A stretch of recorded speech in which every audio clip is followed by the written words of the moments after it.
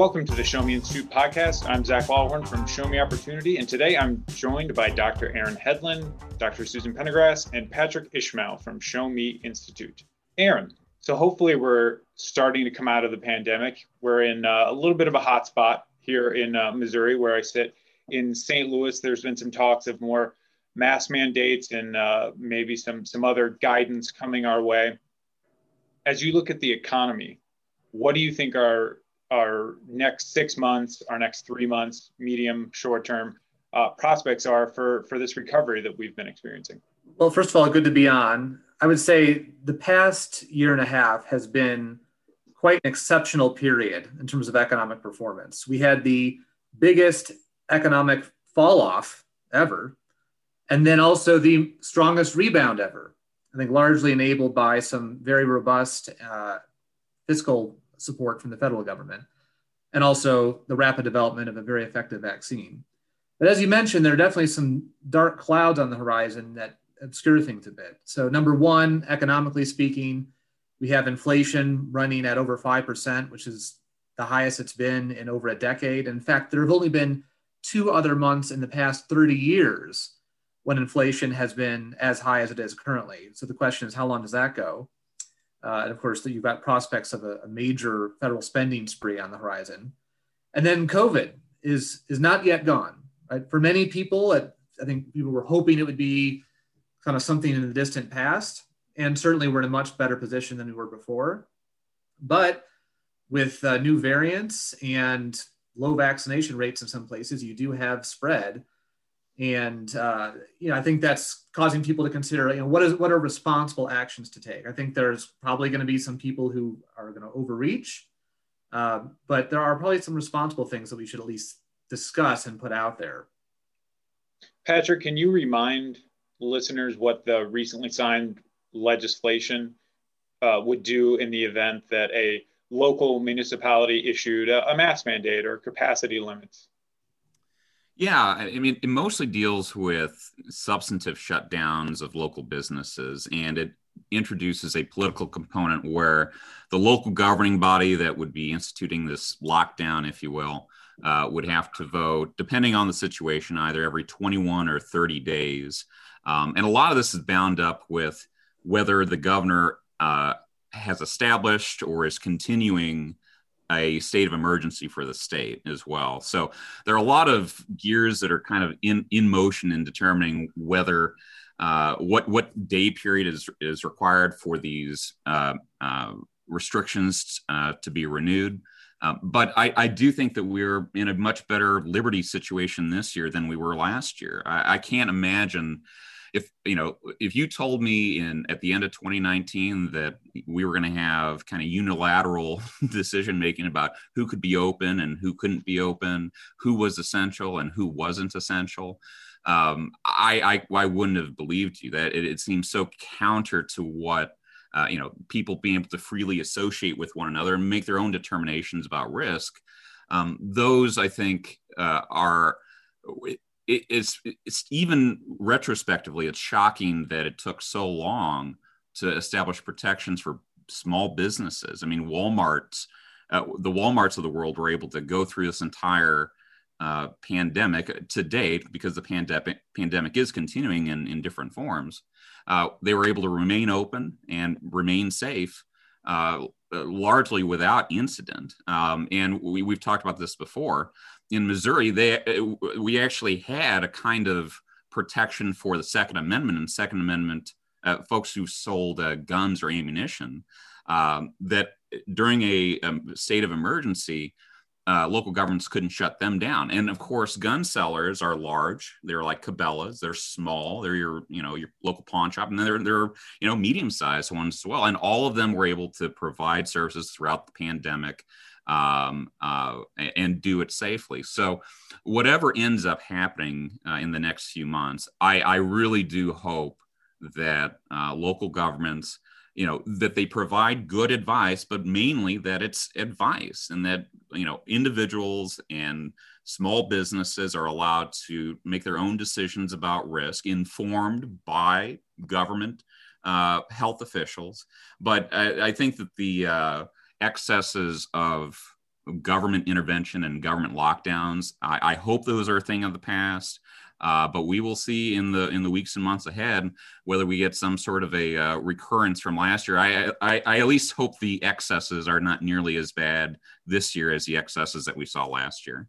Susan, it's the third week of July. Schools, I think, go back the middle of August. What do we know so far about school reopenings for the upcoming year?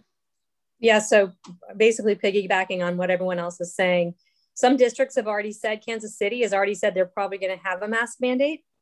There are some schools and districts in the Kansas City area that have said they are not going to have mask mandates, no matter what. St. Louis Public Schools is considering a mask mandate. And I think as more information becomes available in the next week or so regarding the outbreaks in Missouri, I think you're going to see a mix of this. Greene County, where Springfield is, they've gotten a lot of heat nationally. You might see some mask mandates in schools. And I think that, number one, parents are exhausted. It's been a year and a half now that they've been dealing with yes, no, I don't know how it's going to look. They, I think, are probably ready for their kids to get back to school. And now they're going to have to make decisions again. And I think, again, you're going to find parents in situations where one district over, they're not wearing masks, and where their kids are going, you are wearing masks. And I think it's going to open up the chance that more parents will be unhappy this year, when I think the expectation was that we were going to get back to normal. We're going to put this behind us. We're going to figure out how much learning loss there's been. We're going to start getting on top of that with tutoring and extra help and rearranging the school day. And here we are now, we're back talking about masks. And no one wants to talk about masks right now, unless we're talking about them in the rear view mirror. So I just think it's going to be more upheaval, and it's going to make it more clear to me. I mean, this is the lens I view a lot of things through, but why parents should be able to choose. If they don't want to send their kids to a school with a mask mandate, they should have another option. And there's going to be a whole bunch of people that don't have that right now. Aaron, on this podcast, Susan's talked a lot about the education impact of learning loss, students lost, we don't know where they are, the educational impact of shutting schools. Are we far enough out now that we have data on the economic impact of closing schools and what that does to the workforce and people's ability to go to work every day when their kid can't go to school? I think this ultimately could be the biggest long-term scarring effect, aside from obvious loss of life, from the pandemic and all the closures and things. I mean, there's some early evidence to show that there's definitely been a widening opportunity gap. Some schools have been able to adapt well. Certain families with more means have been able to adapt a little better. It's been tough for everybody, I recognize, while some students have fallen off the grid in a sense. And so there's some early evidence to suggest kind of falling behind learning, but I think it's probably going to take some time to see more and more of it. I mean, there have been some scholars from the University of Pennsylvania and elsewhere, and Northwestern, who have put together some data and some methodologies to try to anticipate the losses, and it's going to be pretty severe. And I would say, this is such a peculiar circumstance, this pandemic. You really have kind of two divergent perspectives. And let me just kind of shed a little bit of light on this, because I dealt with this from within the White House last year, which is you've got, on the one hand, public health officials, some of whom are, of course, very professional and all that, but they tend to view human behavior through a very narrow lens. I mean, I actually interacted with some of these people, and they have these very sophisticated computer models to try to project out where the COVID is going to go. But in these sophisticated models, their modeling of people's behavior is where basically people ignore risk entirely. So in other words, the natural consequence of some of these simulations is that the only way you can stop the spread of the virus is for heavy-handed government mandates and restrictions. And of course, this is something that the Trump administration didn't want, but public health officials throughout the country would sometimes advocate for it. But on the other side, I mean, absolutely, we are a country based on liberty, but you do have this concept in economics called externalities, where what I do doesn't just affect me, it affects others. And pre-vaccine, that made things complicated, right? Because it's not just about managing my own risk. I might accidentally spread it to someone else. That's where the vaccine is such a game changer. Right now, anybody who is concerned about getting COVID has a 90% effective way to prevent themselves from getting it. So the rationale for going to anything remotely resembling lockdowns is just not there at all. I would throw in though. I mean, even when we talk about vaccinations, and I'm not a public health official, so I don't want to speak expertly on this, but it is still possible as someone who is vaccinated to get COVID. I mean, we had an example of this just in the last week or so, where there was a delegation from Texas who they were vaccinated and they were spreading it through DC as they were going to meetings. So, and to me, I absolutely agree. I think the vaccination is a game changer. It gives the opportunity to protect people who are in high risk situations. But I think, like Aaron says, I think at the same time you have to balance, the externality aspect and the liberty aspect. But at the same time, I do feel like the vaccine has a particular role in the idea that we're going to lock down unless we have 100% vaccination rates, which is not going to happen. And I know that Aaron's not advocating for that anyway. But for those who think, well, we need to vaccinate everyone, otherwise we're going to threaten everyone with lockdowns from here on out, I don't think it's reasonable. And again, we need to have a better and targeted approach to protecting people. We know who the high-risk individuals are. It's the old, it's the sick. And if you're not old and if you're not sick, vaccinated or not, you're much lower risk. And I would hate to have government policies instituted like Aaron says, where we're going for no risk. Life is risky, and I think that people need to be allowed to make their individual choices about what is best for them. And at some point, the country has to move. It has to address every public health issue. It has to deal with it as best they can. But at some point, we as a country have to move forward and allow people to have lives, allow kids to learn, to the extent that we're having kids wear masks at school. I sure hope that's based in the science and not performative, because kids under 12 are generally speaking a low risk group in COVID. I'm looking forward to getting out of the pandemic. I know that everyone's trying to get out of the pandemic, but I hope that it happens sooner rather than later and isn't contingent on us curing COVID, because there are very few diseases that we've cured so far, and COVID seems like it's going to be around for a while. Right, and just to clarify, I completely agree. I'm not suggesting vaccine mandates by any means. In fact, what I'm suggesting is the opposite, which is that if I'm worried about getting COVID, I can just get the vaccine and I don't have to worry about what other people do. So the idea that we have to impose all these restrictions on other people's behavior is really just not very sensible at this point. Last question about COVID, then I promise we'll move on. Susan, if I'm a parent and I see we're 6 weeks away, 5 weeks away from my kid going back to school, and it's questionable whether it's going to be open or not, what advice do you have for parents out there to prepare for maybe that eventuality? Well, I mean, one concern is that this hybrid schooling model is not going to be allowed after July 31st. It was a relaxed regulation that goes back into effect. School districts won't be able to do that. I would say look into local education hubs like Boys and Girls Clubs and churches and YMCAs that have set up programs where your child can be somewhere, and look to see which ones are requiring masks and which ones aren't. For the most part, I don't think they do require masks. And so I think if a school district does it, it's going to be an all or nothing. You're going to have to wear them.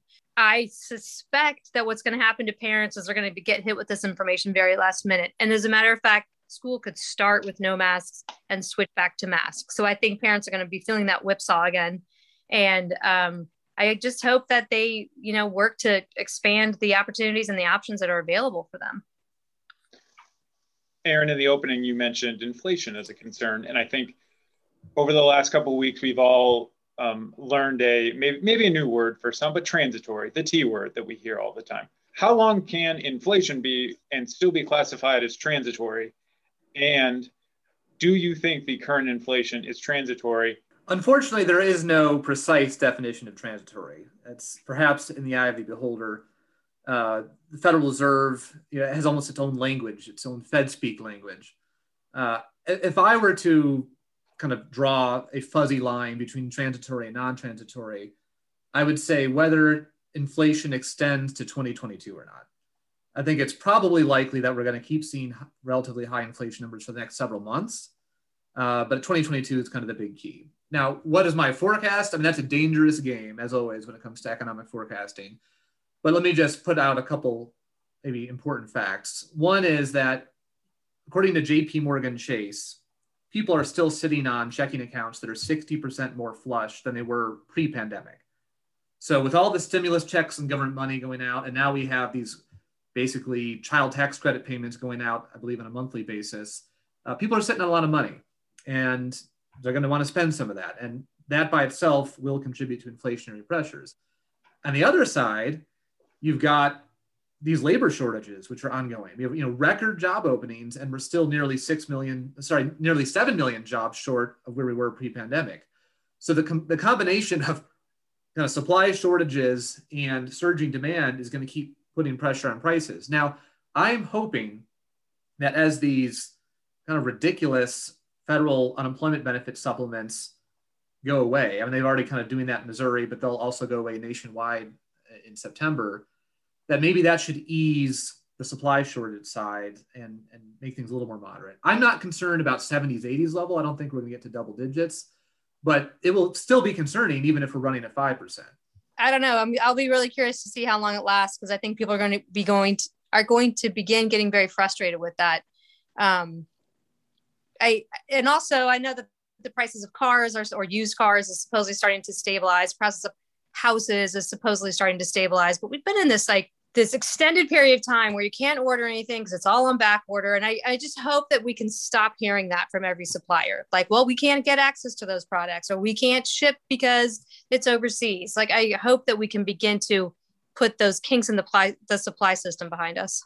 Aaron, there was an article in the Post-Dispatch last week or the week before, and it said that St. Louis housing prices were at a record level, something to that effect. As an economist, do you look at the current environment, and are you worried about a housing bubble at all? Well, the housing market is definitely on fire. There's no doubt about that. In fact, really, the housing market has been on a pretty good tear since it bottomed out in 2011. It just happened to really accelerate during 2020. That said, I wouldn't call it a bubble. In particular, there are different measures of mortgage risk. So, for example, you can look at the percentage of people whose mortgage payment to income is above some threshold, or whose mortgage size relative to the value of their house is above some threshold.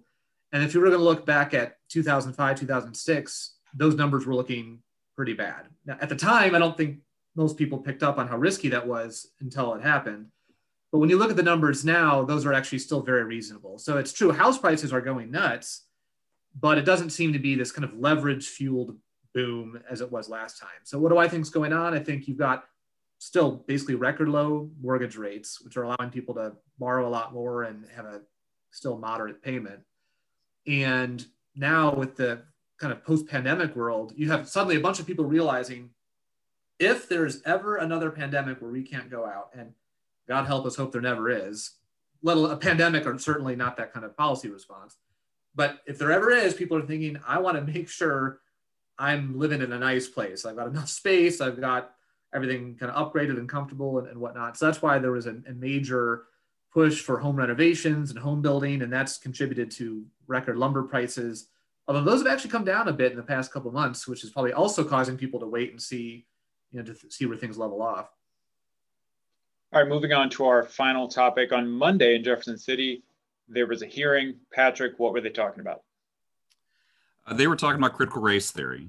Senator Cindy O'Laughlin and a number of members from the House invited a number of members of the public to talk about their concerns about CRT. They invited one of the biggest proponents of critical race theory, Dr. LaGarrette King of Mizzou, who has been advising a number of districts on CRT-related issues, informing their curriculum. There was a bit of a kerfuffle in Francis Howell about what was being advised there.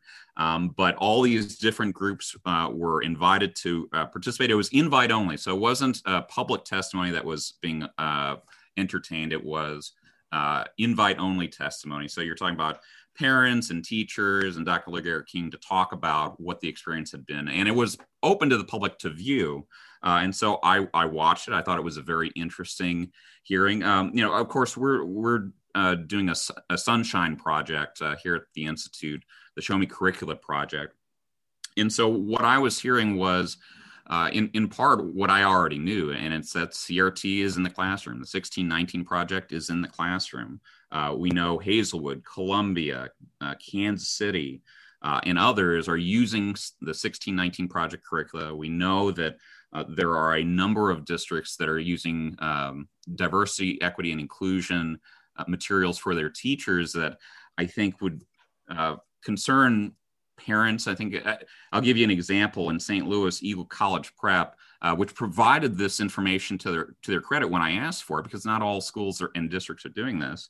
They teach their kids that, they teach their teachers that white supremacy culture is ingrained in our institutions, that there's internalized racial superiority for white people, that they're told that they have uncapped possibility, that they can get ahead through work and merit, and that there's a cycle of oppression that oppresses folks who are not white. I think that the hearing itself demonstrated very, very clearly that other people are seeing this in different ways in different districts. And some of it was new information to me. Most of it was something that we were starting to observe just simply based off the responses that we've gotten. Again, we sent out 2,000 some odd requests to schools, 500 some odd requests to the district offices themselves. And still, I mean, we're getting a lot of resistance to these requests. We had Lee Summit wants $35,000 a quarter for their lesson plan, so $140,000 for the year.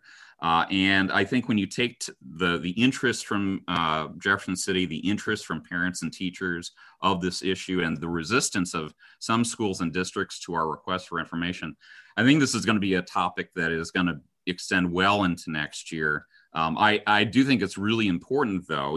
So Dr. LaGarrett King didn't accept the invitation to this hearing, according to the chair of the committee. And so the hearing itself was, from a perspective standpoint, very one-sided.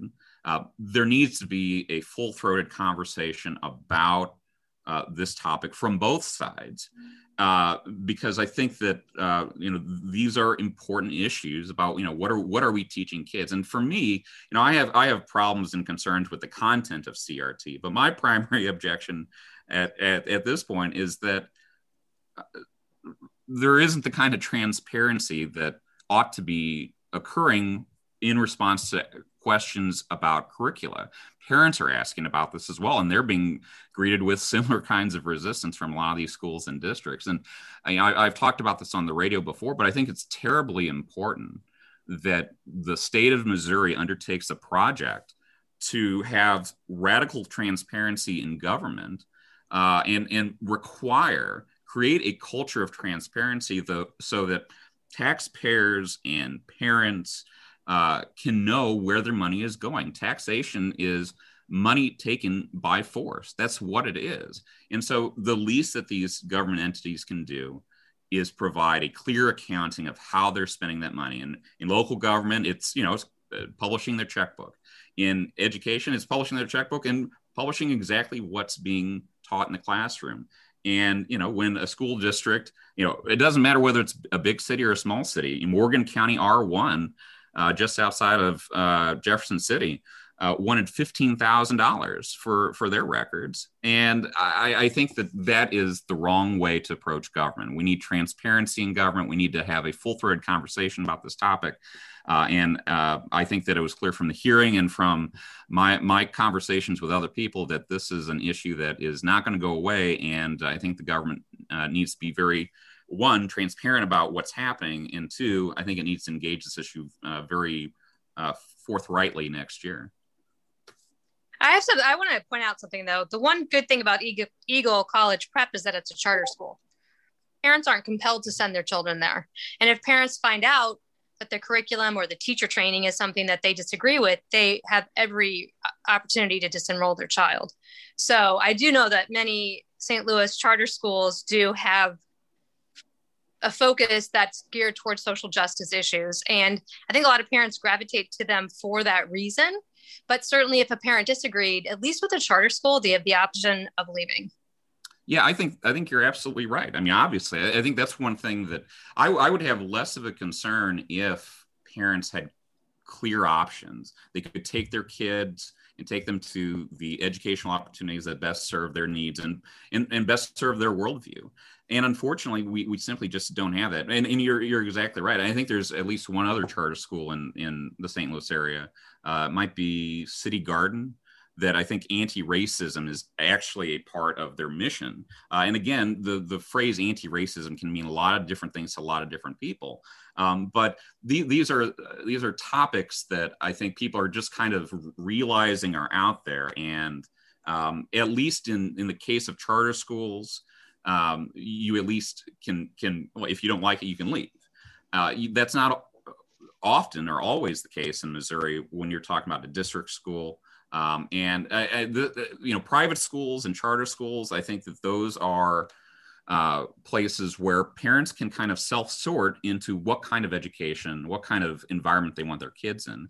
But unfortunately, the vast majority of kids in Missouri don't have those kinds of options. And I think that would be a school choice is a good safety valve for some of the more, pernicious concerns about some of these programs. And I think that if there was more school choice, I think the districts would maybe be a little bit more mindful about trying to impose curricula or ideologies on kids that parents might be concerned about, but frankly don't have any other option.